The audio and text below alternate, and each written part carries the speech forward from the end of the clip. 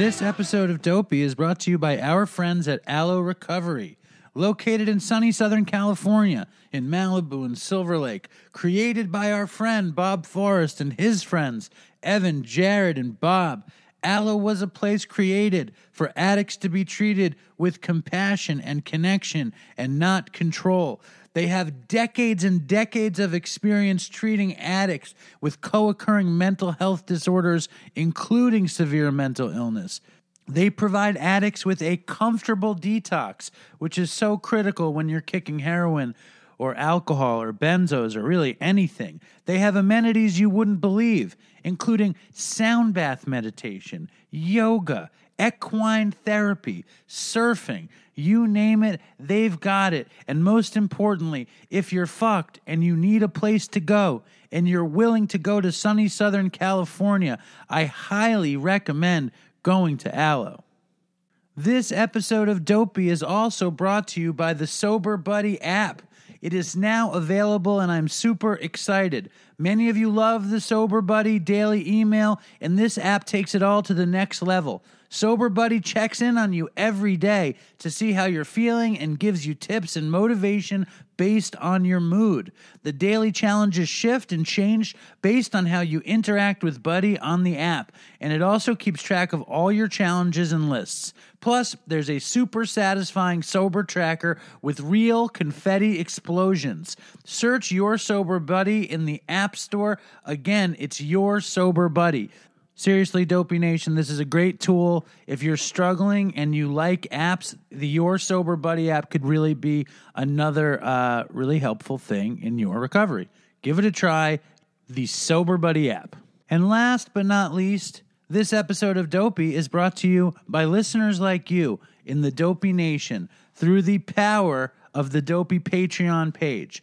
We're up to like 12 episodes of Dopey Patreon. They're all for free. They're all available at www.patreon.com/dopeypodcast. This week, we have the amazing Megan from the Addictionary podcast and her Wicked Fire Boston accent. And me and her make peace, and she really brings the Dopey as well. You hear the inside story of our old beef. Throw some bucks to the Dopey Patreon. It helps make Dopey better. It helps make Dopey more comprehensive, and it is a step for me to get out of my day job in the deli. So, the Dopey Patreon account. I can't say enough about it. Also, www.dopeypodcast.com. We have amazing gear. There's new shit. There's tote bags. There's fucking Dopey mugs. Coffee mugs are now available, plus a ton of really cool shirts, tank tops, long sleeves, and hoodies, all available at dopeypodcast.com. All the merch is made by our friends who are also recovering heroin addicts in SRO prints. Check it out, dopeypodcast.com. And if you guys want any stickers or you want the snapbacks, and I might have a few of those, and I definitely have socks, and that's all available. Just Venmo me, write me, and I'll hook it up. Now, enough with the fucking ads. Here is the show.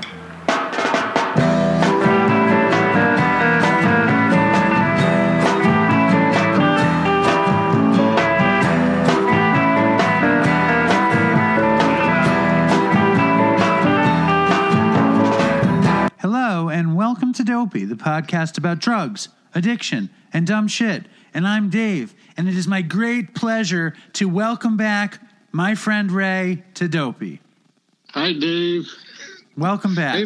Hey, man. Hey, man. So, for those of you... I just realized your Dopey opening voice is the same voice as on your voicemail. It's like, hi, you reached Dave. You said my name, you fucker. Oh, shit. Sorry. What, you think my voice is higher in the beginning of Dopey and on my voicemail message? Yeah, when you go, oh, welcome to Dopey, the podcast. That's where I sound, that's my professional presenter. That's your announcer voice. That's my presenter award voice. Hello, and you have reached Movie Phone. What was I going to say? So Ray, if you guys don't listen to Patreon, I've convinced Ray, I've forced Ray, I've pressured Ray into coming on Dopey Patreon for some classic appearances. Check out Ray on Dopey Patreon. But now he's back on the show, strong in his recovery, fresh out the box. How you feel, Ray? Straight out of rehab. You didn't go to rehab. No, I didn't go to rehab.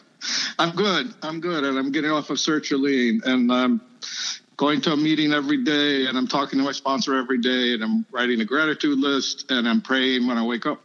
So, Ray, and all that. What are you grateful for? Say again? Tell us what you're grateful for. Oh, I have a gratitude list of my apartment, my work situation, my health, my money, my finances. Are you grateful for all the strange young international men that want to sext you? Even heterosexual men that want to sext you? Do they? Yeah, the dude in Ireland. Are you grateful for all of these hetero and dual? What do you call somebody who? I guess bisexual men. Bisexual who send dick pics and want to have sex with you over the internet. Yeah, men who become gay when they take cocaine and then they want to have gay phone sex. Nothing happens to me when I take cocaine. It's like fucking. It's like. Have you ever taken ephedrine? No. Well, isn't that like an antihistamine? I don't know. When I was a kid, when I was in college, right, at Ithaca College, everybody would go to the gas station and buy bottles of ephedrine, which was like trucker speed. It was like, it's kind of like Sudafed. But Sudafed makes me tired. Oh, well, your body chemistry is obviously, like that. Right. Does heroin give you energy? Do you get energy when you take opiates? Well, I haven't taken heroin in a long time, but the first dose gives me energy. Yes, I remember I used to get high on heroin and just clean. But what I was gonna say is that when I would take coke, it would make me feel like ephedrine, which is just like buzzed. Like I never got a good high off of it, and I shot. You just got the bad parts of it. Yeah, I just got the bad parts, and I would shoot like big shots of coke once in a while just to see if it was as good as everybody said, and it never did it for me. Oh, well, yeah, that's your body is just like that. Probably a small percentage of people. I've heard of that before, people that like get energy from opiates and do not like stimulants. Except I did want to have sex with men when I did coke. Besides didn't. No, I didn't. No, you didn't. But you were saying that coke has turned out heterosexual men is where you're going. Well, coke makes you think crazy sex thoughts. I mean, everybody, not everybody, but when you take coke, you have like your sex thoughts change and, things you never thought of doing before. It makes you kinky. What do the coke thoughts do to you, Ray? It makes me kinky. What do you like? What kind of stuff? Like, let's have sex on the toilet. Let me eat your pubes. Stuff like that. No. Cut off your pubes. I want to use your pubes. It makes you like a little further out. I want to use your pubes to garnish my salad. Things you don't normally want to do. For me, and I've heard other people say that. Does it make you want to use their pubes to garnish your salad? No, it doesn't. Does it make you want to floss your teeth with their pubic hair? No. Now, anyway, let's get back to you're celibate, but you do enjoy a little sexting with strange men, and your sponsor's okay with that, correct? No, my sponsor is not okay with that, and it's ended. All that's over? Yep. So now that's not on your gratitude list. Well, I guess, yeah. I mean, it was more specific that it was like that specific case. I think if it was just a stranger, that it would be, different. I don't understand what you're saying. It was more that it was like somebody I knew, and I felt like I was taking advantage of their using drugs. Okay, so that's what he didn't like. So if it was a stranger who's sending you dick pics, like a weirdo in the Dopey Nation, that would be okay. Yeah. And so tell it. So you're going to Zoom meetings. You're fucking talking to your sponsor. You're writing gratitude lists. You're off of Dopey Zoom still, which is fine. Yeah. No judgment. And before we move any further, we need to give a shout out to the Dopey Zoom folks. Dopey Zoom, I think, is a great intro to people who are scared of doing 12-step. 12-step Zoom, so they could go to Dopey Zoom. I got a message from Ben who said that Jeff, Scott, I don't want to call her Colleen MC, so I'm going to call her MC Colleen, like she's like a rapper, like MC Colleen, you know what I mean? You don't think that's funny? All right. And Dopey Zoom is great. They're like, what? And they're doing their own thing. Like they're doing alt recovery and they're doing it really well. So now you're going to give them a shout out so they don't turn on you, basically. Yeah. All right. No. You support. Did you have more people you wanted to shout out to? Yes. We want to shout out to Ann, Liz, Mike, Aaron, and Brianna. Thank you for being about that Dopey Zoom. And thank you for keeping it going. And Ray endorses Dopey Zoom. He's just taking a break, right? Yeah. And I'm going to these AA Zooms every day, and it's not fun. It's like, I said I would do it, and I'm doing it, but it's a drag going every day. It's a drag, man. It's boring. It's like I sometimes turn my camera off, and I'll be like making breakfast or something. You like shut the camera off, and you put on the Ringlet YouTube videos. See, what are these wrestlers in the Ukraine doing during the 12-step Zoom? That's the thing with Zoom is you can be like staring at your computer, but you're not looking at the meeting. You're like on YouTube or Facebook or something. Oh yeah, I know. I have never done well with the 12-step Zoom. Like I've struggled with it, so I'm very grateful that I've still been able to go to my little beach meeting. And then before we move on, Dopey Nation, it's very important that you know this. July 24th is Dopey Day. It's the 2-year anniversary of Chris's horrible death, overdose. And for Dopey Day, everybody is putting the Dopey logo over their eyes, including Ray. Right, Ray? I'll do it, yeah. It's going to be interesting to see, like, if anybody amongst my friends that I don't know is a Dopey listener. I guess if they were friends of mine, they would have contacted me then. From Facebook. Well, the idea is to get everybody who listens to Dopey to do it, to show solidarity with addicts, to kind of show that you don't know who's an addict, you don't know who's in recovery, and if that doesn't float your boat, you do it for Chris, and you do it for the show. And you get your friends to do it, because I just see it as like, did you ever see the movie V for Vendetta? I've seen a bit of it. Dude, you should watch it. You watch so many Netflix movies. It's on Netflix. Oh, okay. Yeah, I saw it on there yesterday. It's so good. And basically everybody wears this mask, so you don't know who's who. You don't know who V is. If we all wear the Dopey mask, including our straight friends and family, nobody knows who's an addict, and it's a cool thing. I'm just excited about it. Oh, that's the, like, anonymous mask. Yes, the Guy Fawkes mask. Yes. Yeah. Anyway, Dopey Day, July 24th. Even Ray's going to do it. You're going to do it, Ray? I'll do it. Yeah, sure. Excellent. Remind me, because I'll forget. I'm going to remind you every fucking day. I talk to you every fucking morning. Of course, I'll remind you. Now, I want to tell this story on the show, and I thought it was really funny. Basically, if you guys remember, there's a dude. I told some of this story on the show before. There's this dude in my town who's kind of like crazy, and he's kind of like an alcoholic and possibly an addict, and he kind of bikes around town, and he's like a black dude or a Spanish dude, and there's not a lot of black and Spanish people in my town. So when I would see him, he would say hi to me, and I thought like I was cool because I was like, yo, what's going on, man? And but then it turned out he was a crazy alcoholic who talked to everybody.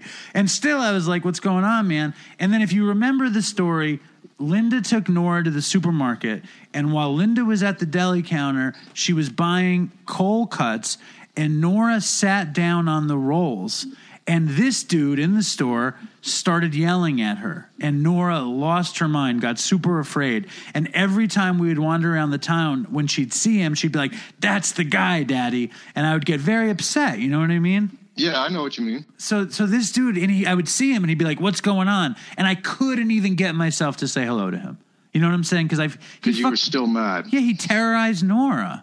You know, Yeah. and like, what am I going to do? I'm going to fight him, this crazy alcoholic in the street who'd probably beat my ass. Like, I'm not going to fight him, but I had this resentment against him. So I'm surprised you have street people in your fancy town. Yeah, I know. There's him. Then there's this guy called Bo Dean, who's a very famous street person in this town. And then there's famous street people in your town. Then there's Bo Dean's buddy, Clyde. And Bo Dean and Clyde drink, but they won't drink with this guy. I don't know if it's because they're racist or this guy's crazier than them. Bo Dean and Clyde, I just picture them like smoking joints and listening to Led Zeppelin in tank tops. You know what I mean? Yeah. They're those kind of like Suffolk County alcoholics.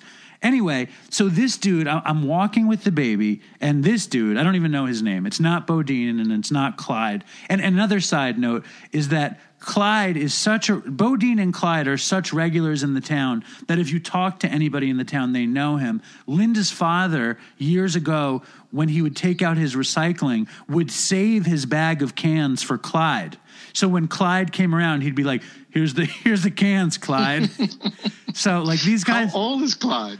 Clyde is probably like in his late 50s.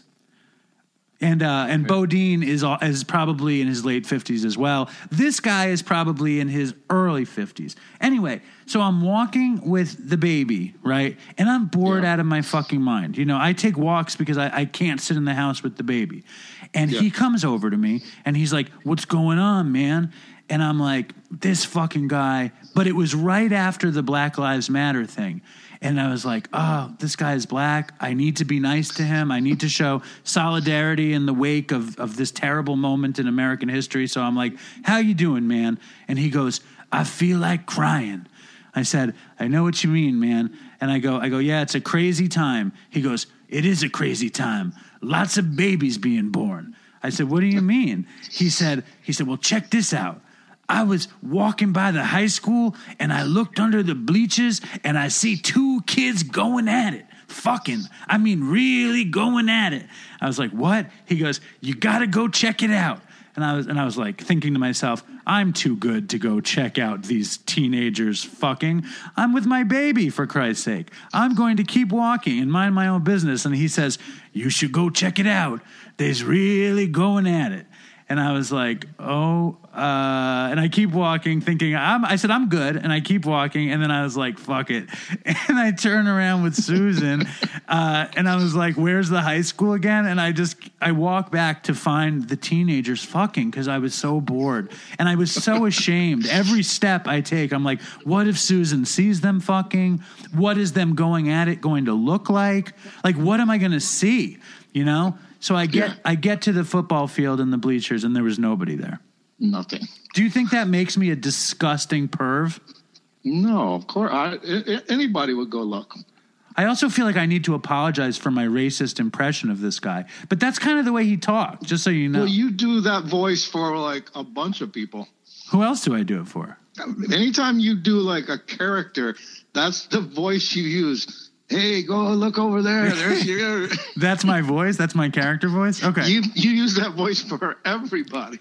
All right. Well, good. Good deal.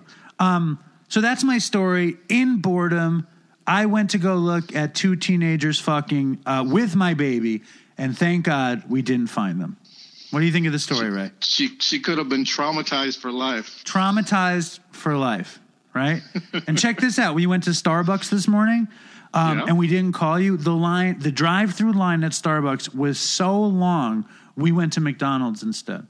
Ah, McDonald's is good. It wasn't good. The coffee wasn't good. Oh, no? But you know who loved it was Linda's dad. Oh, really? He liked McDonald's coffee. He loved the McDonald's coffee, and you know what Susan loved so much? But chocolate shake? No, the fucking hash brown. Holy man. The hash browns are so good. If I was a young person, I would say those hash browns are fire. That's some fire hash browns. I used to eat McDonald's every morning. And now you eat Taco Bell. Yeah, no, not every morning. I've never had Taco Bell breakfast, but I'm going to get that with the gift card. You're going to get breakfast with the gift card? Well, I'm going to get breakfast and then more. Let's give a quick shout out to Matthew in the Dopey Nation for sending out the Dopey decals for everyone who joins Patreon and for giving Ray the gift card and the dick pic. No, he didn't. Oh, it wasn't him? No. Now, one other thing, just in case you guys didn't do this, if you can go on iTunes and subscribe to Dopey and leave a 5-star review, it would make Ray extremely happy. Right, Ray? That's my biggest dream in life. There you go. And now, one of my biggest dreams in life was to get our guest on the show. He is like a huge figure in American drug culture. Are you excited to hear the interview, Ray? I already heard the interview. Are you excited? Yes, I'm excited. Are you excited for the Dopey Nation to hear the interview, Ray? I'm very excited for that. It's cool. It's wild. So on the phone, I have a legendary figure involved in drugs and smuggling, George Jung. His life was fictionalized in the movie Blow. How many people come up to you and say, I love you in Blow? How often do you get that? Well, thank you for bringing me on this morning. I appreciate it. Dude, it's a pleasure to have you on. I'm a little bit I'm a little awestruck by you because your legend is very big. So thank you for coming on. I really appreciate it. You don't have to be awestruck. I was just a kid from Weymouth High School, that's all. I hear you. When you were a kid, did you ever foresee the life that was in front of you? Like, was there ever foreshadowing to becoming this figure in American history? Because you actually are a figure in American history. So my generation came together, and we stopped the war. We got rid of Johnson as president, and we introduced drugs on the scene, and all the girls put on their bras and whatever, and so it was time to get the hell out of Weymouth because I was attending the University of Tennessee at that time, and before that I played football at University of Southern Mississippi, and I got hurt. But when I first went down there in the 60s, the racism was insane. Right. What you're talking about, though, is like that your generation was the biggest dreaming generation, but it was disillusioned by all that violence and corruption. So you had the most wide-eyed people that all of a sudden had to face the facts that wasn't how it was going to be, is what you're saying. Right. It was a great renaissance. I mean, the music, the literature, the movies, and the protesting, and it was a magnificent generation. Some people got lost in it, through drugs or whatever, and other people more or less just went back to becoming normal and working for their dads or whatever, or they were all mostly college graduates. But I went to California, and when I first get out there, I couldn't believe it. Right. I mean, it was like somebody gave me the keys to, the Sultan's jewel box. I never saw a girl in a bikini before, except in a movie or whatever. But and California was all happening, the whole movement. Do you remember the first time you got high on anything? Yeah, as a matter of fact, I do. My friend Tuna and I were looking for a beach apartment out there, and there was signs. It wasn't like it is today. There were signs for rent. And we stopped at this one place, and it was right on the beach, Manhattan Beach, and there were girls up in the balcony in their bikinis smoking dope, and I didn't smoke. I didn't even smoke cigarettes. And so they yelled out, and they said, "You guys going to rent?" And I said, "Yeah." And they said, "What's your name?" "George." And they said, "Where you from?" And I wasn't going to tell them Weymouth. Nobody knew what the hell that was. So I said, "Boston." And so one of them said, "Boston George, come on up." That took about 3 minutes. And "Here, smoke this." And I couldn't even inhale. They had to make me a water pipe. Right. What year was that, George? I was like in 1963. Right. So it was right when the whole country was turning on to weed and pot culture, and things were changing. Things were like when you always quote Bob Dylan, and that's when Bob Dylan started to get a little bit psychedelicized. You were on the same kind of path as him, and the country was going right. It must have been very exciting. It must have been an incredible time to live in. It was probably the greatest time of my life. And of course, then I looked around. California was full of Porsche convertibles and Ferraris, and everybody had money. And I realized one thing: you needed money to live there. And so I enrolled in Long Beach State to finish getting my degree. And then I found out about the price of pot. And I thought, this is a business. And my friend was attending UMass, and he was in restaurant management. And part of the course was he was sent off to San Francisco to work at the Mark Hopkins for the summer. And he stopped by on his way back to school, and I had a big punch bowl full of pot in the living room.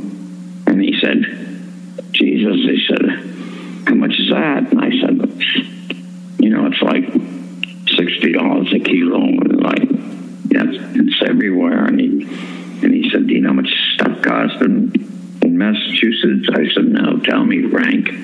And that's all it took. It was 3 times more money, maybe 4 times. And we conceived the idea, like, let's buy it here and take it there. Right. Buy it for a nickel, sell it for a quarter, whatever. And that's when a lot of, I think, dreams come together. Your dream of being rich, your dream of being on an adventure, and your dream of doing what you want. It all kind of coalesced into one dream, right? Right. It all came down to total free will. Right. And the more money you had, the more free will you could have. Let me ask you this, just right off the bat. I probably saw blow, 20 times or something. I'm a drug addict. I'm 45 years old. I'm going to be 46 this week. And that movie made a big impact on me. How accurate when you watch that movie, have you watched it? I watched it once. And were you like, how accurate did you find it, or was it annoying? Like, what was your experience watching it? No, it was because of Johnny Depp. It was complete, and the director Ted Demme. Sure. It was like 95% accurate, and Johnny and I talked about it, and we wanted to send a message to the movie about the highs and the lows and the consequences. And a lot of people that watched the movie, got the wrong idea, and they didn't get the message. But not everybody gets the message. What? And the message is how dangerous the stuff can be, and the consequences of playing with something that's dangerous, right? Correct. And do you consider yourself a drug addict, George? No. Okay. I like to drink. I'm probably a goddamn alcoholic. That was the first thing. I called up George and I said, how are you? And he said, it's pretty good. I'm on Cape Cod and I got a Bloody Mary and I'm about to smoke a cigarette and a joint. And I was like, all right, I guess you're not sober. But that's okay. You know what I mean? Like, this show is not about judgment. And what George, what did you say when I said, I guess you're not sober then? Well, I just thought, the guy that I'm living with, he's an ex-drug addict, and it seems everybody's an ex-drug addict or a drug addict waiting to be an ex-drug addict. Yeah, a potential ex-drug addict. Right, but in the 60s it was different. The opioids weren't there, but they did have Black Beauties, which was speed, and Reds for Downers, and every housewife in suburbia all over the United States were eating them like candy, for Christ's sake. Mother's Little Helper. Yeah. Right. They made a movie even called Valley of the Dolls. Sure. And of course, I lived with airline stewardesses out in Manhattan Beach, and they all had bags of them. You know, a black beauty to fly and a red to sleep. And did you take a lot of pills in the 60s?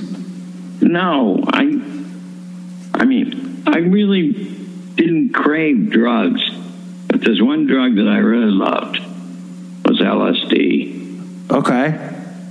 And, you know, at first you have a great religious experience. You see God, this and that. And then I found out something else about it, that having sex on LSD was like the 4th of July magnified 1,000 times over. And of course I fell in love with it. What was the first? Do you remember your first trip on LSD? Yeah, as a matter of fact, I do. Talk to me. It was up in Lake Tahoe. And, you know, and I was with a beautiful girl, and it was magnificent. I love that. You know, I took acid a lot. I don't remember too much sex on acid, though, so I think I might have missed out. I think I might have had sex like once on acid, and I think something went wrong for me when I had sex on acid, but that's my own burden. I didn't get to live in the 60s. You know, I came of age in the 90s. It was a much different time. But when did, obviously, the weed venture blew up, and you became this ridiculously gigantic pot smuggler. You went to Mexico to find the source. The thing that I find so amazing is that you didn't know how to fly a plane. You didn't have a plan. How did that all come together? It was all like the moment, happenstance. You know, an idea would come into my head, and I'd just go and carry it out.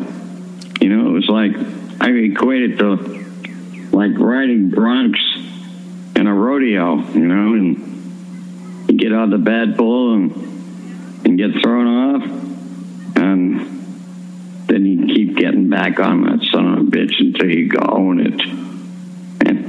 And I was just half Irish and half Dutch and a stubborn son of a bitch, and I kept getting back on. I mean, the movie doesn't put in all the failures. You know, there's more successes there than failures,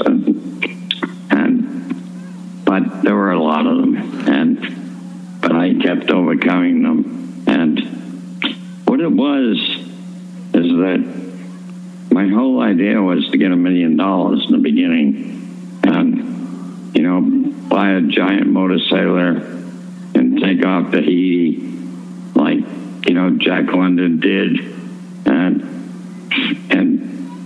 just be free. Yeah. And then I found out something about myself, is that I was a thrill junkie. And the more thrill I could have, the greater high. And there's no high like that thrill if you're a thrill junkie. You know, it's like a gambler. The money is only a tool to play the game at the casino.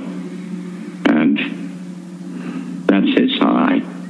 And my high was the thrill. And what? Even to the last... Like what you could get away with, basically, like pulling it off. Like, what could you tell us that first time that you're in Mexico and you find a way to get all of the bud or all of the weed out of Mexico? Like, how did you put it together? Like that you were going to get a plane? Like, what was? Could you tell us that story? Well, I knew that flying above the border was far superior to sneaking through it. Yeah. And actually, there was no drug enforcement agency until 1974. And you could fly back and forth all day, all night, across the border. And, hardly anybody knew all this. And I found out because some people say there's a woman to blame, and she was an older woman, and she lived in Big Sur, and the gate in the front of their house said undertow, and if you slept with Erica, you realized what the meaning of that was. And I told her my plans and whatever, and she said, come on, I'm taking you to meet my ex-husband. And he lived up in Sonoma, and he was a pilot.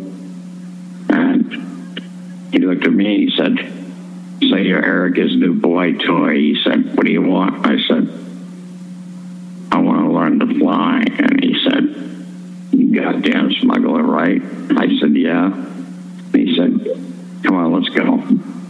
And he took me down from Sonoma. We flew down to Mexicali, back and forth across the border half a dozen times in broad daylight.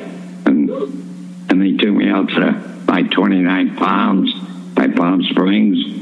The dry lake beds out there. He touched down. He's picked up again. He's just re-land. That's where you going? He said.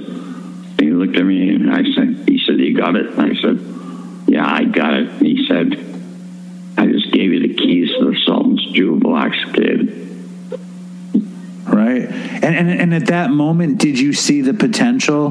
Like the potential, I mean, again, you said you were a thrill junkie. So were you seeing the potential fortune of like the Jack London model of being free? Or were you seeing the Sultan's jewel box of infinite risk and infinite high from the infinite adventure? Which was more appealing? A combination of both. Right. Totally. And then, you know, everything in my life has happened by happenstance. And I used to question it. And I mean, you know, why should you plan your life when your destiny is already long ago, eons ago, written out for you? And I equate life to being at a train station. Some people stand on the platform, their train comes by, they don't know it, so they don't get on. Right. Other people know it, and they're afraid to get on. And then there's a minute few who know it's their train, and they get on that son of a bitch and ride it. Right. And so it's a great journey. It was a wonderful trip. It's so crazy to think about because for you, every little millimeter of connection exploded into reality. You know what I mean? Like you did one thing and it was successful, or even if you failed, like you got busted and you wound up in jail when you met Carlos Leder, right? And that was basically happenstance that brought you, that kind of crystallized this legend, but this legend also became a big burden. I mean, that's the same happenstance, right? Meeting him in prison. It's like incredible that because, and that time there was hardly any Hispanics in federal prison. And they put me with this guy, and then it all just exploded. And I mean, it was meant to be. It's like John Lennon meeting Paul McCartney. Yeah, Simon and Garfunkel, right? Meeting in an elevator. It was like that, right? Isn't it kind of like that? Yes. Can you tell us about that a little bit?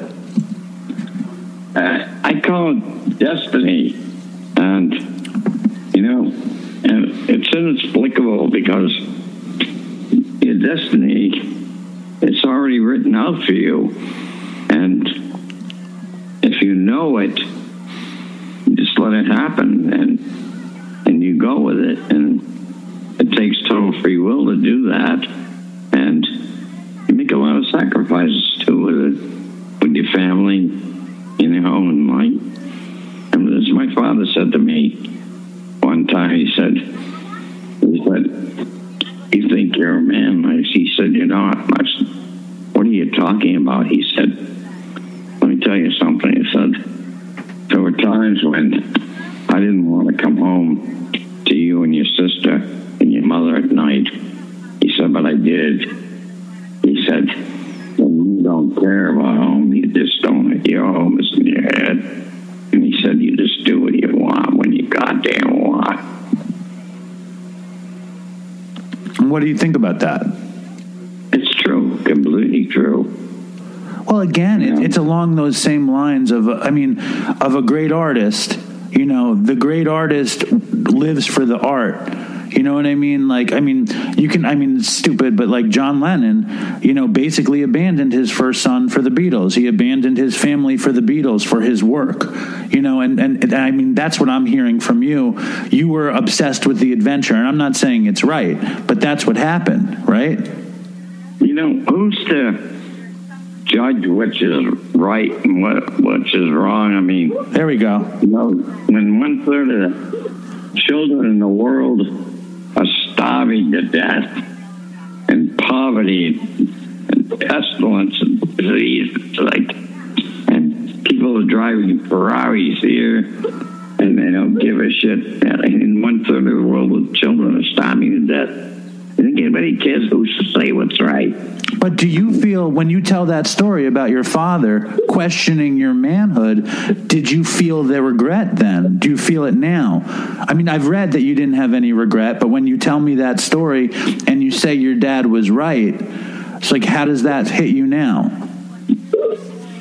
You can't live.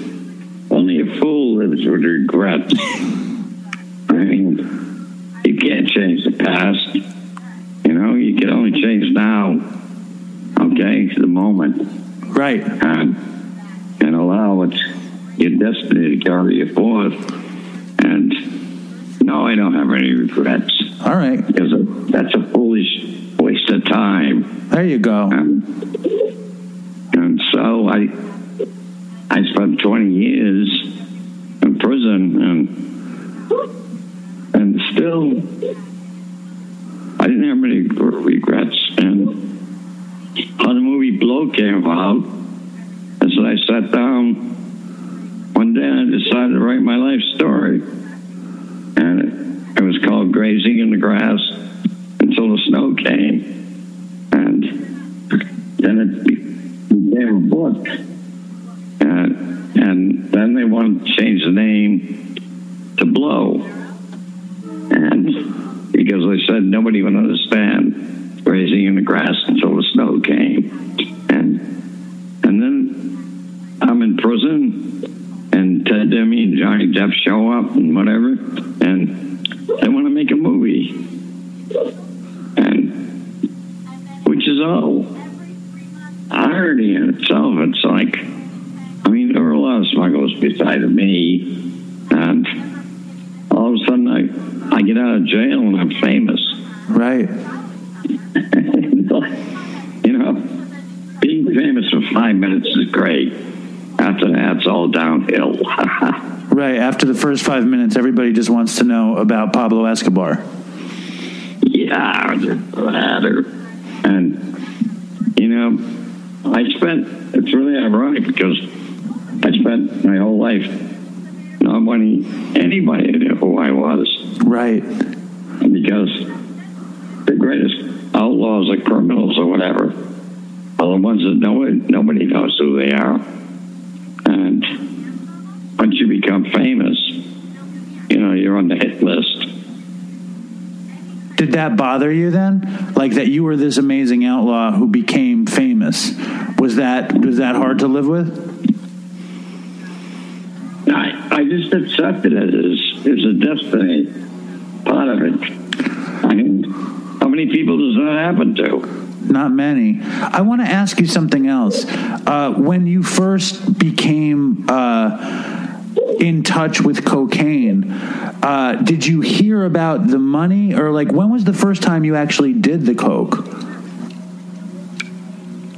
Well, the first time I actually did it was not meaning Pablo or none of that. It was just a business to me. Then, of course, I tried it, and I liked it. You know, it was pure Coke, and it was great. You could stay up for weeks at a time and drink your ass off and never get drunk, and it was like jet fuel. Right. But then I realized that, you know, too much of something you love will destroy you. So I gave it up. When did you give it up? Probably in the early 80s. And when did you, let me ask you this though, when did you try it? Did you try it after you were making millions, or did you try it before you ever started flying it? No, I tried it afterwards. You were like, I want to see what this is all about if so many people want it? Right. I mean, we were testing it and it was pure. And the cocaine today is cut with God knows what. It's not even cocaine. It's insane. Yeah. Yeah. I mean, pure cocaine is a magnificent drug. But anything else is like, you have to do it in moderation. Well, do it at all. Well, lots of people can't. You know what I mean? I mean, a lot of the people that listen to this show, I don't think I ever had any cocaine that was close to pure. I think all the coke I ever did had every drug in the rainbow in it, and it didn't suit me. But I don't think I ever had the good stuff. I don't think I ever had the Merc, the Elvis Presley pink powder coke or whatever. What was up with the pink powder coke? Why did it become pink for him? Because it was Peruvian, okay? And the coke, it's pink. It's like when the moonlight's shining on it, on the snow, I'll tell you. And it's pretty goddamn good. I think you missed your calling as a poet. You had so many beautiful phrases, grazing in the grass until the snow came and the moonlight. It's just such beautiful stuff. I mean, obviously you're a fan of poetry and rock and roll lyrics. Do you ever try to write poetry, George? Yeah, I've written a whole book of poetry. What an idiot I am. What's it called? It's called Blow by Blow. Nice. And you can probably get it online. Let me ask you this. I just need to ask this because if I didn't, I would regret it. When the business is multiplying and, I can't even imagine what it's like to make millions of dollars a week and all these flights. It's like, what's going on in your head at that point? It was the cocaine. I use it as energy to fulfill everybody's goddamn demands. And, sometimes I would want 3 planes in 1 week of this and that. And you're dealing with, many factions and of course money brings, and drugs bring evil too. Okay. And, most of the people that I dealt with, everybody had guns. And it was a violent world. How scary was that? When you can make hundreds of millions of dollars a week, and who knows how much money Pablo Escobar is making, everything changes. It isn't about the poetry or the fun. It's about what you're saying. It's about the mind-bending greed, and no lives matter at that point. How scary was it for you as a thrill junkie to be in the middle of the most, scary cat and mouse game in the universe? At first, when I started this whole thing, even going up in the mountains of Mexico, with the people that ran the pot down in Mexico, I was afraid. Okay? And then one day, I stopped and see my dad all the time. And he looked at my eyes, And he said, I've lost you. And I said, what do you mean? And he said, you're not afraid anymore, Joe. Wow. And I just stopped being afraid. I mean, I wasn't afraid, but when all that violence and madness started to happen out of Colombia, you know, blowing up airplanes with people in it and this and that, and I just, it wasn't in my nature to be involved in that. I mean, you know, it was a long way from Jack London and sailing the Snark to Tahiti. Absolutely. It's amazing because we start the story with the earnestness of the generation that gets disillusioned by these murders and corruption, and then we transport to the beauty of the adventure of drug taking and music listening and free love and free choice and poetry, and then that gets disillusioned by the greed and the craziness of drugs. It's crazy, right? Money, if you want to play the money game, there's a lot of evil involved in it, okay? And that's the way it is. So what I'm hearing from that is like you have drug addicts, you know what I mean? Like if money wasn't a consequence, being a drug addict wouldn't be the worst thing in the world, is basically what I'm hearing. Well, I mean, people that have drug problems have a genetic makeup, okay? It's all addictive. And I mean, I guess you could say I'm addicted to alcohol, and I can understand that, but I've never been addicted to drugs. I mean, you could fill this whole room with drugs and I wouldn't care. It would be of no consequence to me. And, you know, one time I snorted heroin, and it was horrible. I mean, it didn't do anything for me, but I've lost a lot of friends. I mean, people that I loved and cared about throughout my time on this planet, and all through drugs. But the biggest criminals in the world are the pharmaceutical companies. Right. Okay.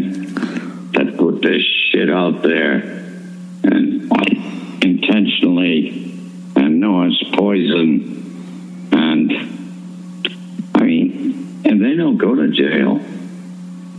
And I mean, they do it legally. And all these congressmen and senators that pass all these bills and take all that money, that payoff money. I mean, how rotten and corrupt is that?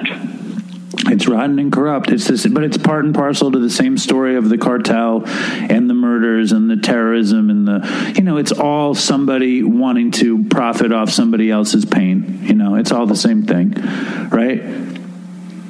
That's true. It's madness. So, when you went from everything to prison, you had all the money in the world, and then you find yourself locked up. What was that like psychologically for you? It was like, I knew it was going to happen, okay? I just knew.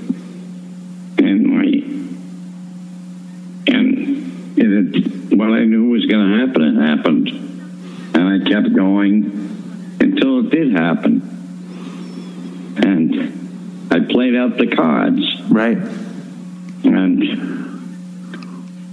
now I'm old and weary as hell. And all I've got is a story to tell. I appreciate your story. You talk about moments with Pablo Escobar as being like millennia because of his intensity. What was it? What was his? How do you describe that intensity? Like, what was the deal over there?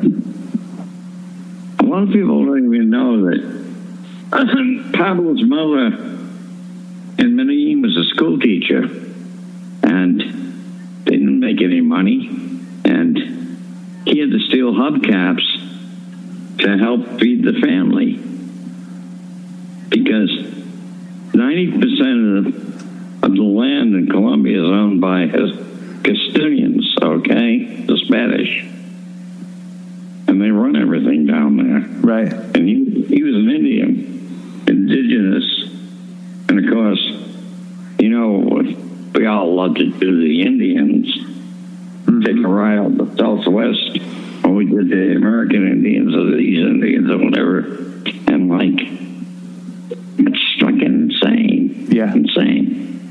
And it drove him insane. And the money and the power, he became a senator down there. But they laughed at him. And I told him, get the fuck, take this money and get out of here, man. You're rich. You can go anywhere you want. He looked at me and he said, I will die here, George. You know, die here. And I just walked away. I didn't know what to say anymore. Well, but someone could have said the same thing to you. You're rich. Take the money and go away and be free. And you basically said the same thing, right? Correct. So basically, we were one and the same. Amazing. But then there's the other question: what the hell is freedom? Okay. Tell me. When you ponder that, what do you come up with? It's just a word for nothing left to lose. Oh, you're going to quote fucking Chris Christopherson at me now? You know what? Pretty smart guy. Oh, yeah. Rhodes Scholar. Yeah, amazing. Yeah. Let me ask you, you ran into a lot of incredible personalities, artists, leaders, you know, these people. I know that you spent a bunch of time with Richard Pryor. How do you equate, like, when you spend time with Pablo Escobar and then you spend time with Richard Pryor, like, how do you equate those kinds of legendary personalities? Richard Pryor was a genius, all right? A genius, and I loved him with all my heart and soul. And, you know, it's like he was a gift on the planet. And it had nothing to do with being an outlaw. He was just a great man that had the inside of the human nature and could make people laugh. The greatest gift of all. And he gave 1,000% of himself. And God bless him. And Pablo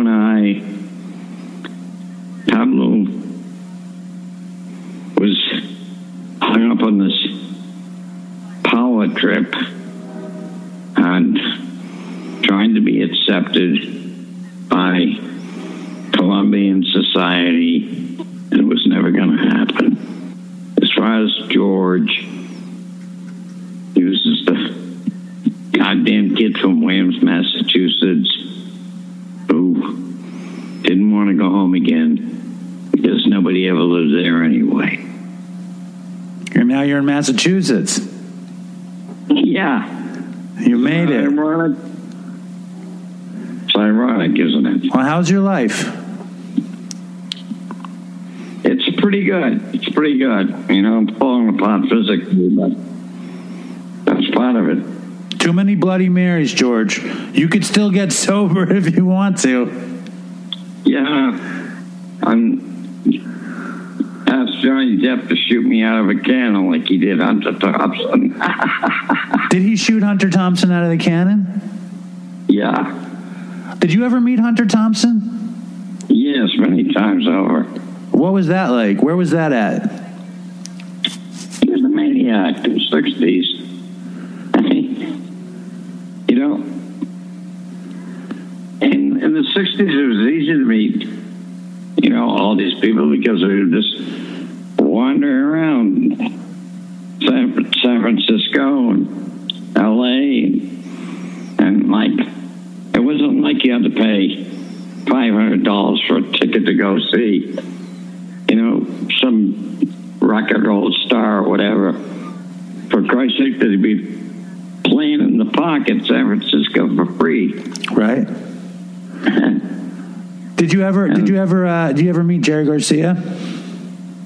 Yeah, and he was my friend of mine, and it's really ironic because I did a marijuana show. I did a lot of them out in California, and I knew his daughter Trixie when she was only 6 years old, and she came up to me at the marijuana show and introduced herself, and it was wonderful. Because you had known her when she was a kid. Yeah. And Jerry loved the pure Coke. Was he ever after you to get in the pure Coke? Was that a thing, or were you just knew him and you loved his music? Well, that's how we met, but I love the music too. Me too. And I mean, a lot of people don't even realize that they play fucking classical jazz. Yeah. Those riffs they go on, they're all geniuses, that whole band. And Owsley Stanley III, he was the sound manager for them. Sure. And Owsley and I used to get acid, pure acid, and send out Switzerland, and bring it and sell it for $1 a hit. And we make 1 million hits out of a kilo, and it was legal. So wait a second, hold on. You knew Owsley. You would go to Switzerland and get the Sandows and bring it back to California and sell it. Is that what you're saying? Right. Oh my God. What about that story? You know the Paul McCartney story where he's going to do Monterey and he brings the film equipment with all the acid and the camera lenses? I'm not familiar with that one. Oh, it's what the story was. He wanted a ton of Owsley acid. And I don't know if it's a true story. I'm just a fucking idiot who read it in a book. But he goes to shoot, he sends a film crew to Monterey to shoot the Monterey Pop Festival in 1967. And Owsley loads up all of Paul's. He didn't even want to shoot the festival. He just wanted to smuggle the acid back to England. So they load up all the gear with the acid, and that's how they got all the Owsley Purple Haze back in England. That was the story. So you never heard that story. I just told you a drug smuggling story. Well, there's another story I never knew, but thank you. What was Owsley like? Was he? I heard that he made the dead just eat red meat in L.A. and he was crazy. Was he cool? Was he nuts? What was he like? He's a fucking genius from a super wealthy family. Okay, and he was a nuts. Maybe we were all nuts. Yeah. I mean, how do you determine who's a nut and who isn't? Absolutely. And the Beatles' music changed because of, the Coke and the LSD. I mean, they went from, we had Sullivan Show, and the music became radical and beautiful, and God only knows, it's like, drugs can be a good thing or they can be a bad thing. Too much of a good thing isn't a good thing. Like a little, like you said, if you could use fucking pure Coke responsibly, you're not going to be, tore up. I mean, I never knew a way to use drugs responsibly. It wasn't going to happen for me. Let me ask you this. I know you're a crazy Dylan fan. Did you ever meet Dylan on your travels? What's really ironic is that I never met him, but I used to go watch him all the time. And I was at Newport in '63. The folk festival where we blew everybody's mind and went electric. Yeah, with the band. Yeah, with Mike Bloomfield in the band, right? Mike Bloomfield, Al Cooper. Yeah. Boy, two of the greatest fucking guitar players in the world. Yeah. Yeah. And then 100 years later, I'm in prison. And the counselor loved fucking, believe it or not, 21 Jump Street and Johnny Depp. So they would call him, and then he'd tell me I had to go on the payphone to call them. So, and I called, and the director Ted Demme answered the phone, and he said, "You won't believe who's fucking standing right here in fucking front of me right fucking now." And I said, "Oh, who, Ted?" And he said, "Bob Dylan." We just showed him the movie. And, you know, I've been waiting 1,000 years to talk to this guy. Yeah. And I said, "Well, put him on." I said, "Did you watch the movie?" And he said, "Yeah, man." And I said, "You know what, Bob?" I said, "Everything I did it's because of you." He said, "Fuck, I hope that don't get out." Oh my God. That's great. And then what happened? That was it? That was it. Oh my God. That must have been the craziest thing for you, right? You've waited your whole life to meet this guy. You quote him in the movie. You quote him in just about everything I've ever seen you in. And then he's watching the movie of your life, and you attribute it all to him. That's so funny. That's so funny. Oh my God. George, I can't tell you what an honor it's been to have you on the phone with me. I mean, another thing that I just want to throw out there is supposedly, you know, Coke exploded based on do you think Coke would have exploded with or without you, and you were just in the right place at the right time? Because the claim is that you were responsible for 85% of the Coke traffic to the United States during the 70s and the 80s. It would have gotten here otherwise, or do you think that you were it was just because you had the vision? Well, I didn't know if I could sell it out in L.A.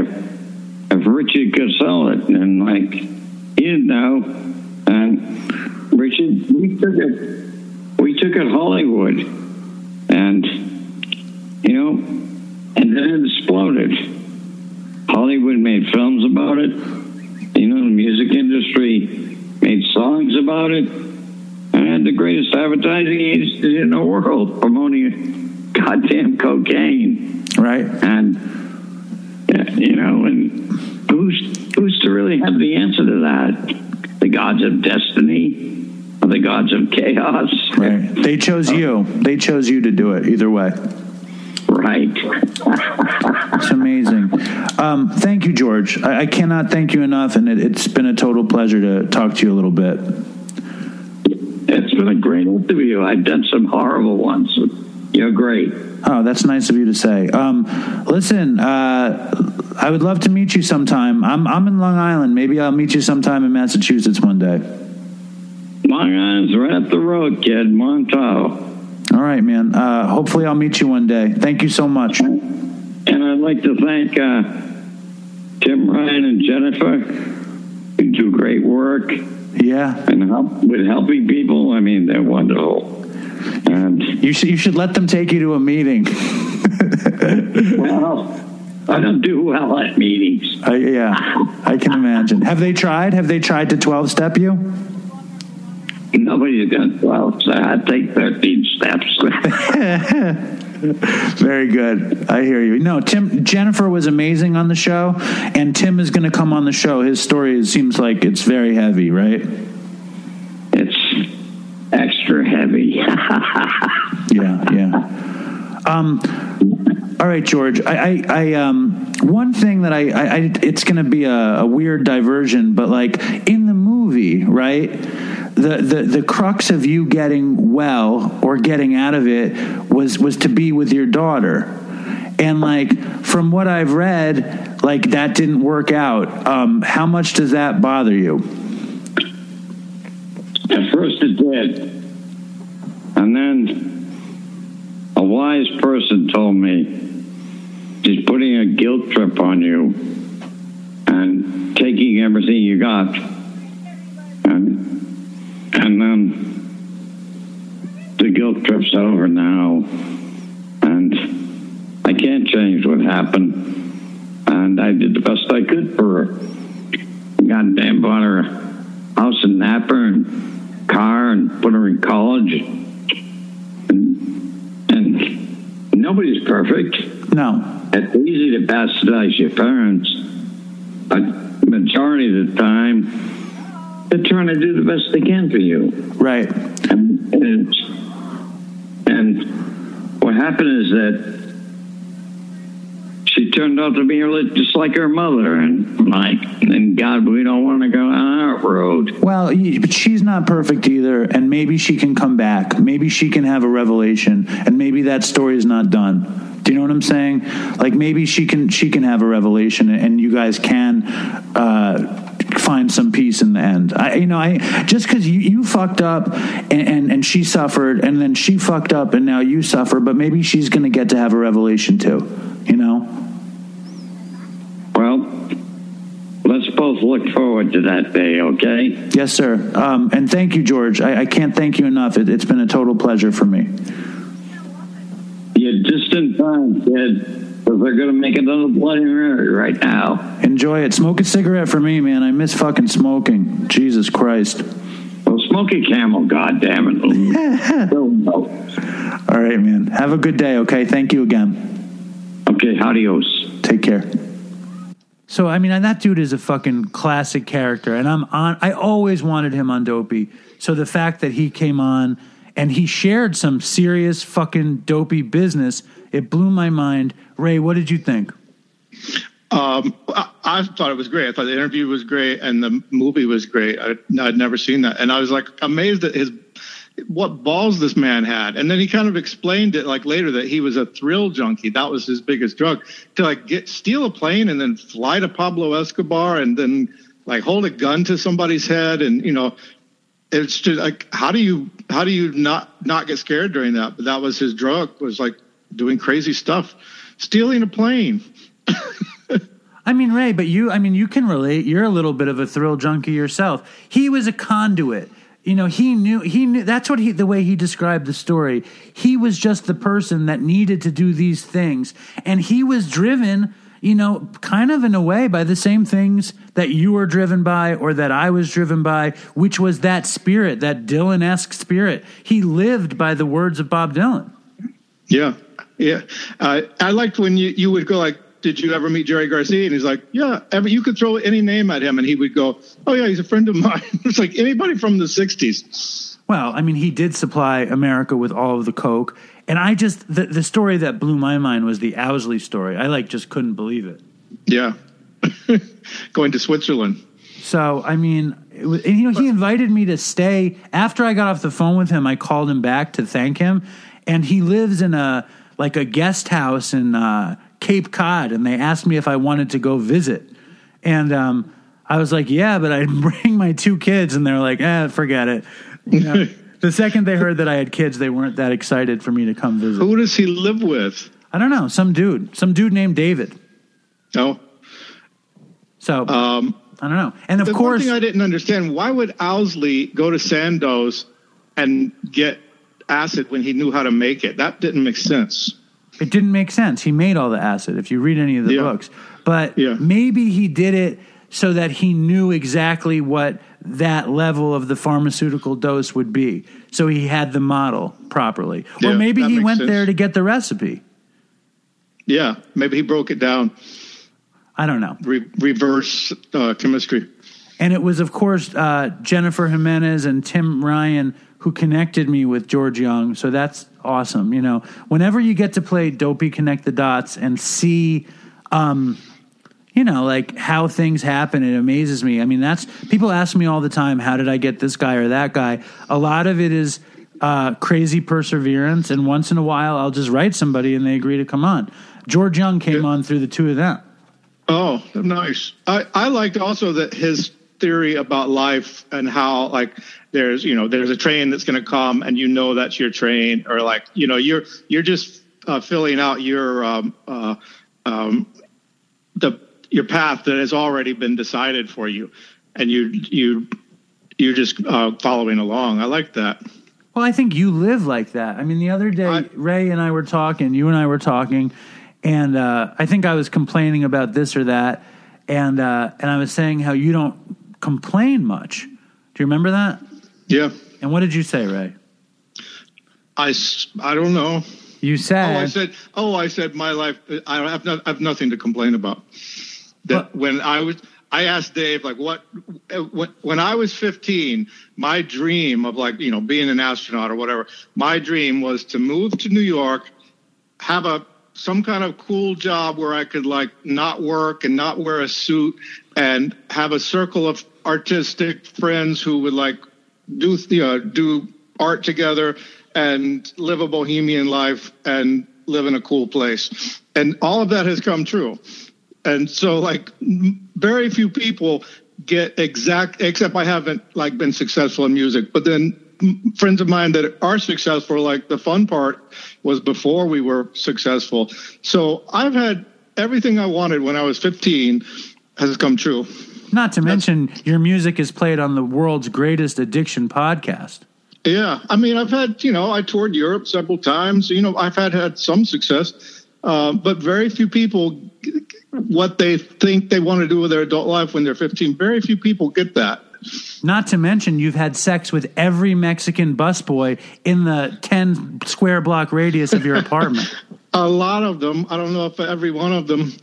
This, something people don't think about with like guys that work in restaurants or from Central America. Well, do you think, hold up. Do you think that when you were a kid and you were dreaming about New York City and you were dreaming about a career in music and you were dreaming about being creative and artistic and having a cool spot and you have a country home, do you think you were like, and I want to have sex with as many Central American kitchen staff as I possibly can. I want to be the king of fucking the kitchen staff.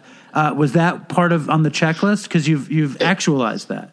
It kind of was. When I was in 7th grade, there was this Latino guy, he was the only one at my school. I don't know where he was from.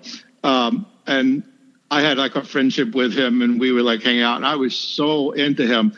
And so maybe that was from that. I don't know. But a lot of these guys, the Mexican guys or Central American guys, if you think like they are the guy in town that did not want to get married and stay in the little town and they wanted to like move to New York and then they're sending money back home. But who would do that is like, it's disproportionately gay because they are, in my investigations, like a lot of them are gay.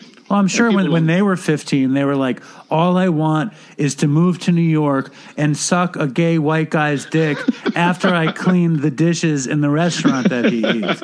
And then he's like, now I've got nothing to complain about because I'm doing that. And my village doesn't have to know that I'm sucking this gringo's cock who often washes his clothes while he's wearing them. I washed some clothes in the bathtub yesterday. But not while you were wearing them. No. Ray, when's the last time you took a shower in your own clothes? I don't know, October. And that was your thing back in the day. Yeah, but I also haven't washed any clothes for 3 months. I haven't done any laundry in any way in 3 months. So what are you doing, man? I'm wearing the same clothes every day. Dude, you got to go fuck. Aren't the laundromats open now? Yeah. No, they were open the whole time. This is what we call in the business as self-care. My sponsor at a meeting said, like, one thing you have to remember to do, like, if you are clean shaven, get up every morning and shave your face. If you have a beard, like, trim your beard and make it look presentable and make your bed and all that stuff. And I thought, I've let my beard go crazy. So I trimmed it and I shaved my neck and I made my bed. My hair is the longest it's ever been and I'm really enjoying it. You're never going to cut it. I don't want to. Linda wants me to cut it, so I probably will cut it. And I also like we were talking about Zoom meetings and this morning, and Ray was saying how much he hated them. And I said, why? And Ray said, because he hated looking at himself on the screen. And I find that to be exactly the same thing. If I go to a Zoom, when I look in the mirror, I'm like, I always thought homeless people look pretty good.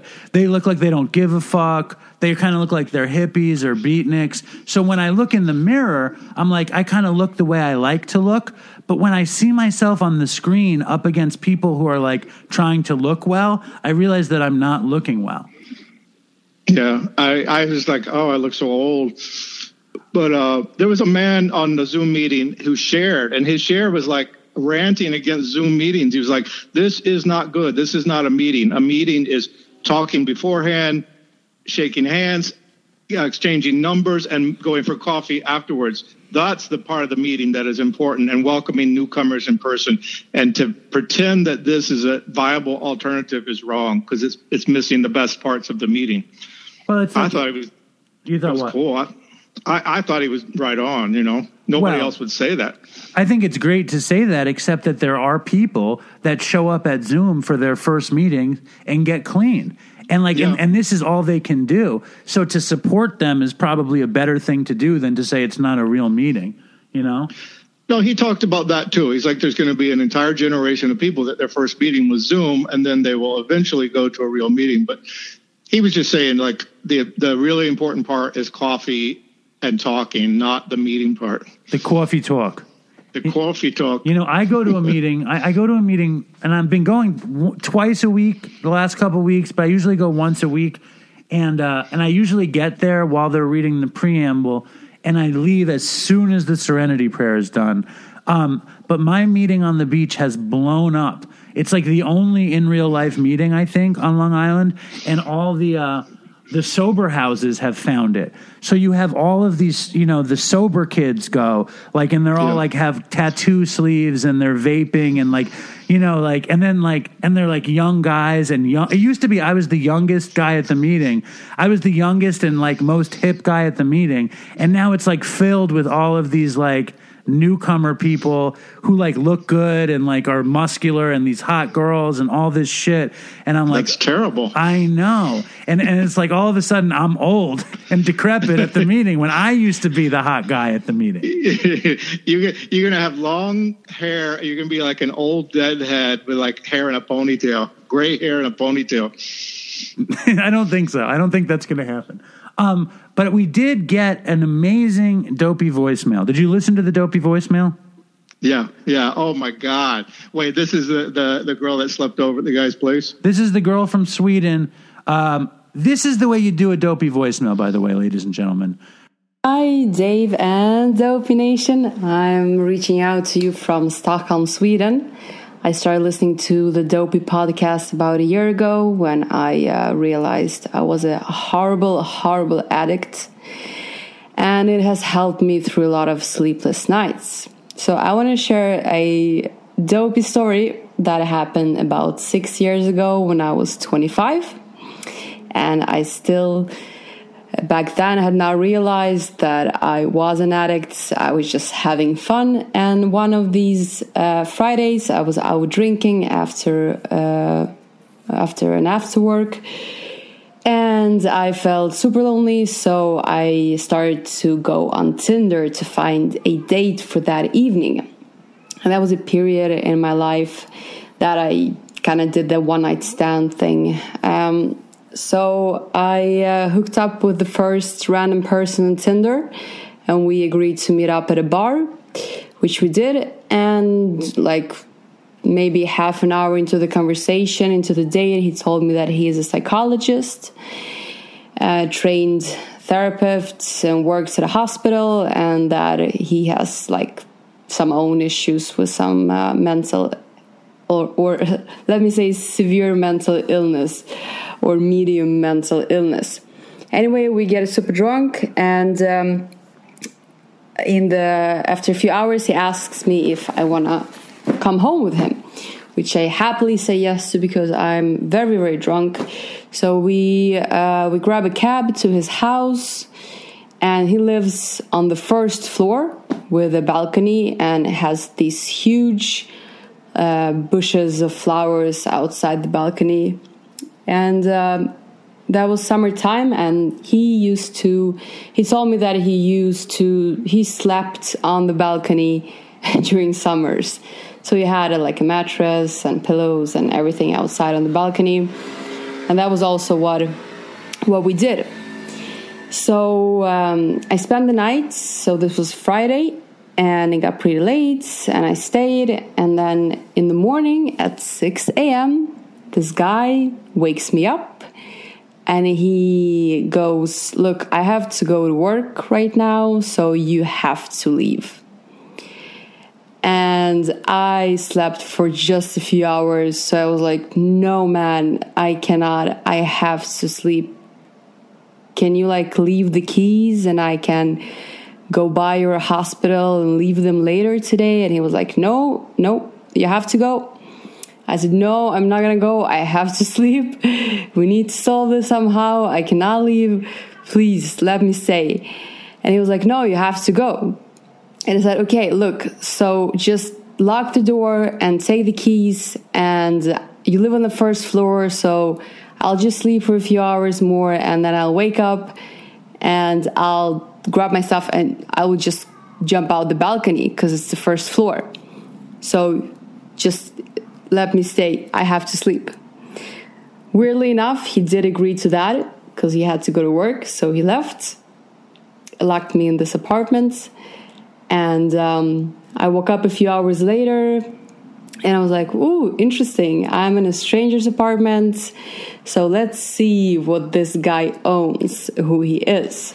So I started going through his stuff, photos and albums and diaries and all the things you're not supposed to see. And when I got to the kitchen, I found his medical cabinet, a pharmacy. And as an addict, I always go through people's pharmacies at home. I will always open the bathroom pharmacy or the kitchen pharmacy and see if they have anything that could be of interest. So I opened this guy's medical cabinet or pharmacy or whatever in his kitchen, and it's just 10 shelves of everything. So I start just ruffling through that, and I find OxyContin, I find Adderall, I find benzos, I find all these prescriptions for him and all of these drugs, and I'm like, I will take these. But I didn't know if we're going to see each other again, so I didn't want to take everything.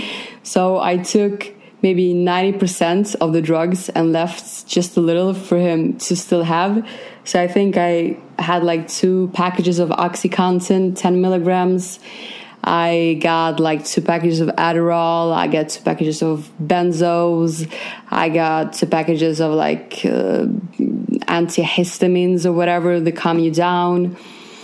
And I just shoveled everything down my purse. All of the meds. I put my clothes on from yesterday, short dress, heels, and then I climbed over into the bushes from his balcony and jumped out on the other side. So this is Saturday morning, about 11 in the morning, and I'm just finding my way now to the metro and just meeting families on their morning walk. And I'm obviously doing this walk of shame, but I'm so happy because I have my bag filled with so many subscriptions, and I know that I'm gonna get so high when I get home. And shocker, we never talked to each other again. He never said anything about the meds, and he never wrote me back, but I'm pretty sure that he noticed. So that was one of my stories from back in the days. I am in recovery now. I'm not doing very good, but step by step, right? Thank you, Dave, for having the podcast, and fucking toodles for Chris. Man, I love that story. Ray, what did you think of that story? Oh, that was crazy. And she sounds like a really nice girl, but that was like just the worst thing to think of, like sleeping with somebody and then they won't leave your apartment. And then you're like, please leave my apartment. And they won't leave. What do you do at that point? And then she steals all his drugs. I know. She is like the nightmare come true. She stays, she won't go, and then she steals all the drugs. If it was me, I would not let her stay. I would not have let her stay. No. I mean, like, how there was something wrong with that guy that he couldn't kick her out. I mean, I would have been like, you got to go. You got to go now. I'm not leaving until you go, and I'm not leaving. So you got to fucking go. You know, how did he not kick her out? And then she steals all the drugs, and she does the walk of shame, but it's not a walk of shame because she has all the drugs. Yeah, and she also jumped off the balcony. I thought that maybe somebody was going to call the cops because like there's somebody jumping off the balcony. Well, I love that. I love that story. And I want to do another Dopey story, a Dopey email. And Ray, I have accused you many times of reading terribly on the show. Do you want to try to read it well, or do you want me to read it? I'll do this first one. No. I want you to do the last one, the Johnny Socket one. Wait. No, it's not that long. It's a paragraph. I'm looking at the Dear Dave, Johnny Socket. Yeah. Oh, that's long. It's not that long, Ray. Okay. Dear Dave and Dopey Nation, Johnny Socket, the plug's plug. Wait, hold on, Ray. Are you reading it now because you want to prove me wrong that you can actually read well? Yeah. All right, so do it and read it with some fucking feeling and just relax, take a deep breath and read it with some emotion. What does the plug's plug mean? He means he sells drugs to the drug dealers. Oh, okay. Dear Dave and Dopey Nation, Johnny Socket, the plug's plug, here again with another Dopey story. I was going to continue the theme of my last story with another psychosis story, but I felt like keeping it a little bit shorter this time. So once again, at the time of this story, I'm in my mother's apartment, which is where I was living at the time also. Around this time, I have a friend who would get thousands of Xanax bars, footballs, the circle ones, that came in foil packs and other kind of Xanax you can think of sent to him from some vendor overseas for extremely cheap. So he would sell me large quantities of them for cheap so I could flip them myself for a profit. I remember, kind of, LOL, one night I decided to eat some myself and some more, and probably some more, LOL. By the end of the night, when I decided it was time to turn in for the night and go to bed, I went into my room. Now, at this point, I'm confused because my mother and her boyfriend, the same boyfriend I waited 2 hours behind the couch to hit with a stick. Oh, man, I remember this guy. Yeah. We're in there relaxing, watching TV. They never go in my room. I proceeded to ask them to get out, not questioning why they're in my bed or in my room. After they refused to get out, I started to become irate and began shouting and then even arguing with them when they told me that it was their room. I was getting to the point of possibly even getting physical with my mother's boyfriend since they wanted to play games with me and not get out of my room. My memory being pretty fuzzy from all the Xanax, I don't remember how the situation de-escalated itself, but it turns out they were actually in their own bedroom. Me just being so bar-tarded at the time, I didn't realize, and I was trying to go to bed in what I thought was my bedroom. Needless to say, my mother's boyfriend was pretty pissed over my shenanigans once again, and I felt pretty stupid the next day waking up in my own bed somehow. LOL. Stay strong, Dopey Nation. Toodles. Johnny Socket. P.S. I just got my Dopey shirt a few days ago. I love it. Johnny Socket, right? He's like a nightmare son. Well, he's like a nightmare stepson. Stepson, this poor stepdad. I love it. Yeah. It's like a crouching crackhead crouching whatever it was when he hits him with the stick. But I love this because it's like a routine that he's just totally fucking up with his mom and his mom's boyfriend over and over and over again. You think the boyfriend would be like, I'm out of here until your son is gone. I'm out of here. Well, who knows? Johnny Socket, let us know what happened with your mother and the boyfriend, and Dopey Nation. If you have a story like Hillary's or Johnny Socket's, or her name wasn't Hillary, Karina or Johnny Socket, please send it in. This is some good stuff. Ray, you like these stories? Yeah, those are good. And Ray, I still can't believe that guy did that twice to his mom's boyfriend. No, I love that. I love that. And I love that Ray has revealed that he's had sex with that many Central American restaurant workers in the West Village and on 14th Street. So thank you for that, Ray. We're going to call my dad now to have him read the Dopey review of the week. How was coming back on the show for you? How did it feel? It was fine. Fine? Not triumphant?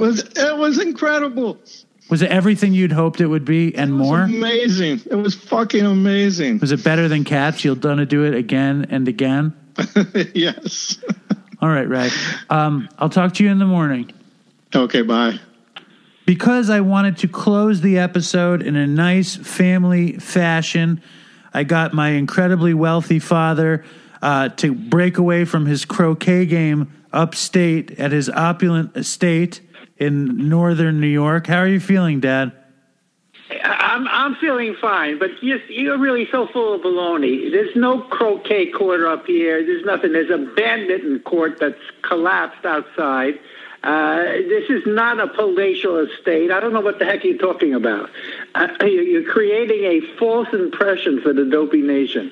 Now, before we move on, I want to ask you, have you noticed all of the new Dopey tattoos in the Dopey Nation? Oh, yeah. Yeah, I have seen all those tattoos. I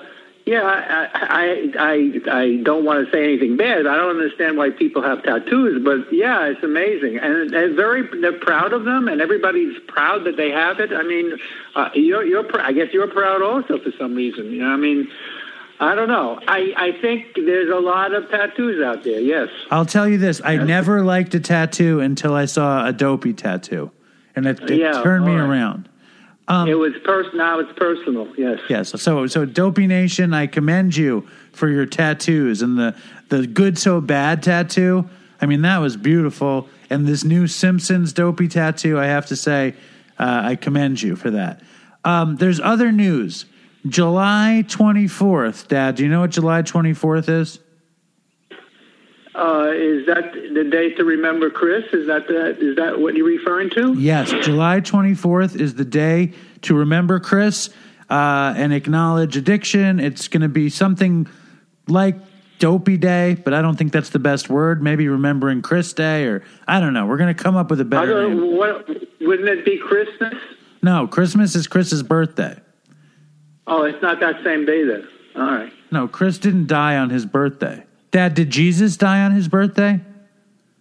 I have no idea. No, I don't know. You don't know anything. Jewish. You don't know anything about Jesus. Anyway, Chris didn't die on his birthday. Chris died on July 24th, and to commemorate his tragic death, we're all going to put the Dopey logo over our eyes as a tribute to Chris, as solidarity to addicts in and out of recovery and in and out of using drugs.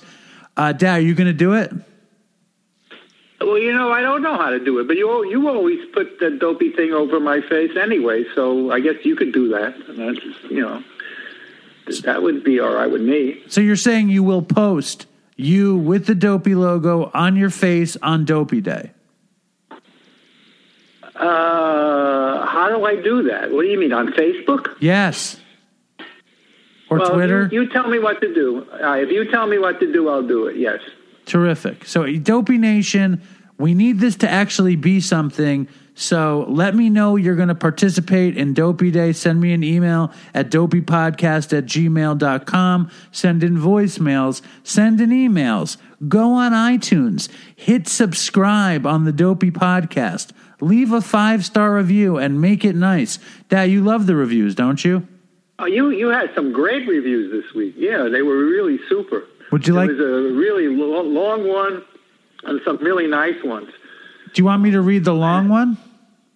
If you want. I mean, it's up to you. Yes, I think the long one is very well written, and I think it does a nice job telling the story of Dopey. So I'm going to read it. But first, why don't you recount what you told me about this morning? What, I mean, about the doc, you mean? Yeah, my dad is an old man. He's 76 years old. And a lot of the time, I think he's losing his mind. And a lot of the time, I think he's in danger of losing his body. But today, he did something very impressive, Dad. Why don't you tell the story to the Dopey Nation? Well, all right. Well, it was yesterday, but you were making fun of my opulent kayak ramp last week. And I was explaining to the Dopey Nation that it was not an opulent kayak ramp. It was my dock that broke and submerged, and half of it or a third of it was in water. And therefore, you could get a kayak on and off. But the dock was useless, being half submerged. So I fixed it. So, Dad, what did you do? How did you fix it? I had an old jack from an old car that I have in the house for 100 years, and I went out into the lake, and I was carrying cinder blocks, and I put the cinder blocks underneath the submerged dock, and I set up the jack, and I jacked up the dock, and then stuck another 2 cinder blocks right under it, and took the jack away, and bingo, the dock is above water. Now, explain. So it's incredibly amazing. Explain this, though. So you're wearing your bathing suit. Are you wearing a shirt or no shirt? Yeah, I had a Bronx Zoo shirt on. Okay, yeah. Bronx Zoo shirt, bathing suit, or as you would say, swimming trunks. Correct. You have the jack. Do you have the jack in one hand and the cinder block in the other? Paint a picture for me. The answer is no. I made sure I put the jack on the dock, and then I went back and I got the cinder blocks and put the cinder block in position, and then I took the jack and put it on the cinder block underneath it and started to jack it up, and had 2 other cinder blocks ready to stick underneath it when the dock was above water. So you're standing in the water. It was planning. It was great planning. Yes. You're standing in the water. You jack up the dock. Do you take the cinder block off the dock and stick it under the jack? No, the cinder blocks were in the water already, right in position. That all I had to do was push them under the dock when the dock was higher. It's amazing, Dad. It's an amazing story. Yeah. Did you ever think that you would be capable of such a thing? Were you scared of injuring yourself? I was afraid of getting killed, yes. I thought the whole dock would fall on me. I thought the jack would collapse. I thought the cinder block would fall on my foot. Yeah, I had all that thing in my head, yes. I have to say it's an amazing story. You know, listen, and if the Dopey Nation doesn't understand this because I've made fun of you on the show so long, my father has done a lot of amazing things in his life. He's built cabinets. He's solved a lot of problems. He's a masterful man, even though he spent his whole life in New York City. You've really shown a lot of capacity for problem solving, but I'd have to say in the last 10 years you haven't done as much. So you out in the lake, jacking up the dock. I got through dealing with you for 10 years. I mean, doesn't that give me some kind of credit or something? These 10 years have probably been the easiest 10 years of my life besides the first 10 years. Of your life or my life? Of my life. Oh, all right. Wouldn't you say that these 10 years were just about the easiest 10 years since the first 20 years? No, I would say the last 5 years of your life has been good, but not the 5 years before that. I wasn't perfect, but it was on the way. You were a work in progress. It was an evolution. Now, I'm very impressed with that doc story. I'm sure the Dopey Nation will be too. Before you go, I'm going to read you a review. I'm always tempted to read you the white privilege review, but I'm going to skip it. So this is called "Come for the Dopey, Stay for the Sobriety," and it's by HHJJKHFDHDRUIR74. And he says, Dopey is the too cool for school version of recovery. Host Dave fulfilled his dream of becoming a music journalist in the mid-90s, only to go off the rails and consume his post-college years with a serious heroin addiction. Coming of age during a brief MTV moment where show hosts employed a zany, scattered, on-air style of improvisational chit-chat, Dave and his former co-host Chris discovered that their irreverent interview style and unscripted Howard Stern-inspired gonzo banter was perfectly suited for the new medium. Dave's disarming approach to recovery is fueled by his self-deprecating humor, poking fun of his own looks and his dead-end pastrami-slinging day job, which has become quite a career, I'd have to say. In early episodes, Dave and Chris bickered over Chris's lack of pop culture knowledge, especially classic rock, while Chris would defensively belittle Dave with esoteric knowledge of rehab psychobabble that Chris had clearly picked up 5 minutes earlier in his grad school classes. It made them both seem juvenile, but at the same time, it endeared Dopey with a folksy charm. This period of Dopey gave me flashbacks to high school where friends would randomly quiz you to name Led Zeppelin band members to prove that you were authentically hardcore and not just a poser. Dave keeps tantalizing fans in the Dopey Nation with hints of a big TV or book deal that would allow him to quit the deli. But would a slickly packaged Dopey with polished scripts, smooth audio transitions, and higher production values be able to maintain Dopey's rebellious spirit? Other recovery podcasts have smooth audio, have a preachy plastic feel to them, especially the one that rhymes with fast lay, which is a cheap shot. Which isn't to say that Dopey doesn't have its blind spots. Dave is no Barbara Walters, and his softball interview style occasionally misses the obvious elephant in the room. Guests sometimes suffer from serious mental health issues or are actively using. Dave tries to be earnestly helpful in these situations, but it's hard to listen to these self-destructive regular guests and occasional celebrity struggle with delusional thinking and personal hygiene issues. That sounds like a rib against Ray. What do you think? Maybe, yeah. But without this craziness, and I think Ray's hygiene is actually good. I think that's just shtick. But without this craziness, Dave would lack the authenticity to hook in audiences who come for the Dopey and are subversively persuaded by Dave to stay for the sobriety. That is the essence of Dave's genius. Genius, Dad. Yes, I hear that word there. Yep. Serving as Dave's foil is his father, Alan, who Dave loves. Foil. You see, foil, that's not a good term, you know. What did I say, foil, or I said file? I said foil. No. I'm just saying the use of that term foil means that you're not being nice to me. I'm plenty nice to you. Serving as Dave's foil is his father, Alan, who Dave loves to dismiss as out of touch. I just went on a whole thing about you being able to pick up a fucking deck with one hand. Dave loves... No, that's amazing, yeah. Yes. You were actually giving me compliments. It was really good. Yes, super. Good stuff.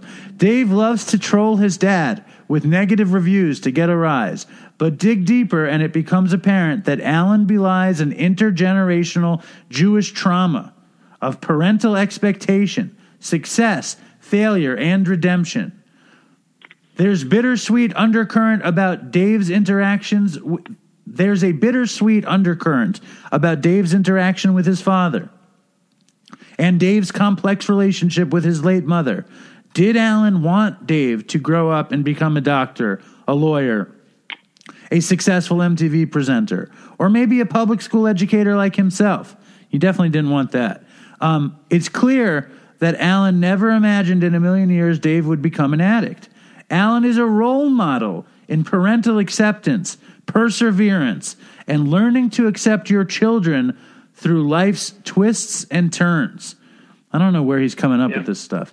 Rounding out what do you mean? Hold on. That was very, very nice. What do you mean?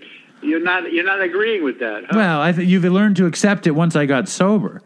Rounding out the cast of characters is Dave's wife, Linda, who one imagines is the kind of flower dress shiksa goddess you might meet on Fish Tour. Linda is clearly out of Dave's league. But sometimes nice guys win, and that's the ultimate message of Dopey. Dave kicks his habit, gets the girl, and they wind up with 2 kids, the occasional dog, and a respectable South Shore picket fence reality along the Montauk Branch.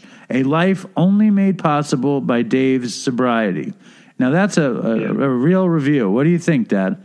It's amazing, and obviously the writer really is a very, very meticulous listener, because he knew that the quote occasional dog, that the dog didn't last that long, so it was an occasional dog.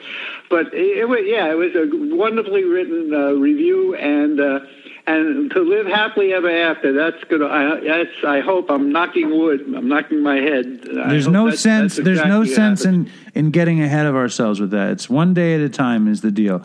I know that's all right. The question is, does he say I throw my softball interview style? Yeah, I think I disagree with that. I think you ask hard questions. You may ask the hard questions nicely, but you still ask hard questions. Hard questions. Hard questions. Yeah.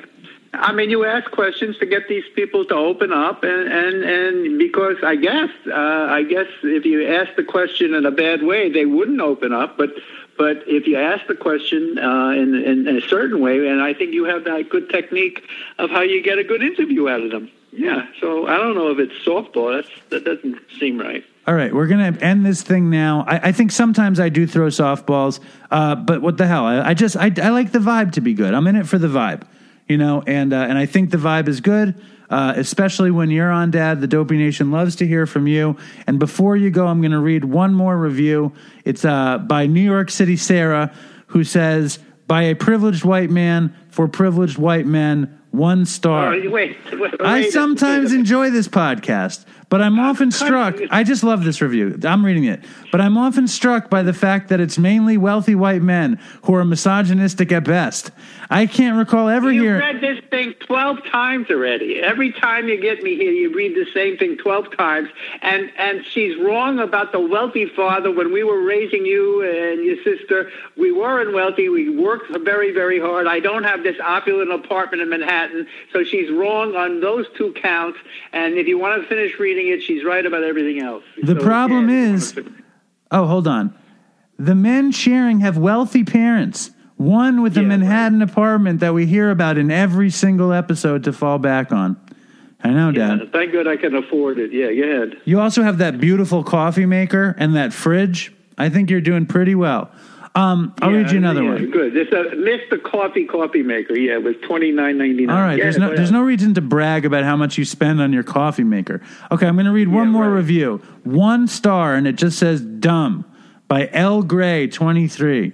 Impulsive, childish, annoying. Basically nails on a chalkboard. All right. Thank you, L. Gray. If you're leaving a review, please make a 5-star review and write a nice thing. It doesn't have to be a whole fucking treatise, but a nice thing is a nice thing, right, Dad? Yeah. I mean, when that last one you read, it was 1,000 years ago, I think. I don't even know when she wrote that. Anyway, you're getting wonderful reviews, and the Dopey Nation is doing great, and I hope everybody stays healthy and stays safe out there. And I'm going to say toodles for Chris. All right. So thank you, Dad. Have a beautiful evening. Stay strong, Dopey Nation, and fucking toodles for Chris. I want to take a walk around the world. I wonder would it do me any good? Until I get some money in my pocket, then I guess I'll just have to walk around my neighborhood. But I want to be good so bad. Want to be so good, so bad, so bad. I want to be good so bad. Bad desire's all I ever had. And I want to take a ride up in the sky. Watch this aeroplane just pass me by. And I want to see a Lear jetliner take a dive, just to show all of these people what it means to be alive. But I want to be good so bad. Want to be so good, so bad, so bad. I want to be good so bad. Bad desire's all I ever had. shadows getting smaller and smaller, and it's time to where I stand. Shadows getting smaller and smaller, and it's time to where I stand. And I wonder, would they pay it any mind when I leave this busted city far behind? I'll take the high road, however far it winds, because peace and love are very, very, very hard to find. And I wanna be good so bad. Wanna be good so bad, so bad. I wanna be good so bad. Bad desire's all I ever had. Damn it, all these suckers make me mad. And it's all I ever had. And it's all I ever had. And these suckers make me mad, and I want to call my dad, and it's all I ever had. And it's all I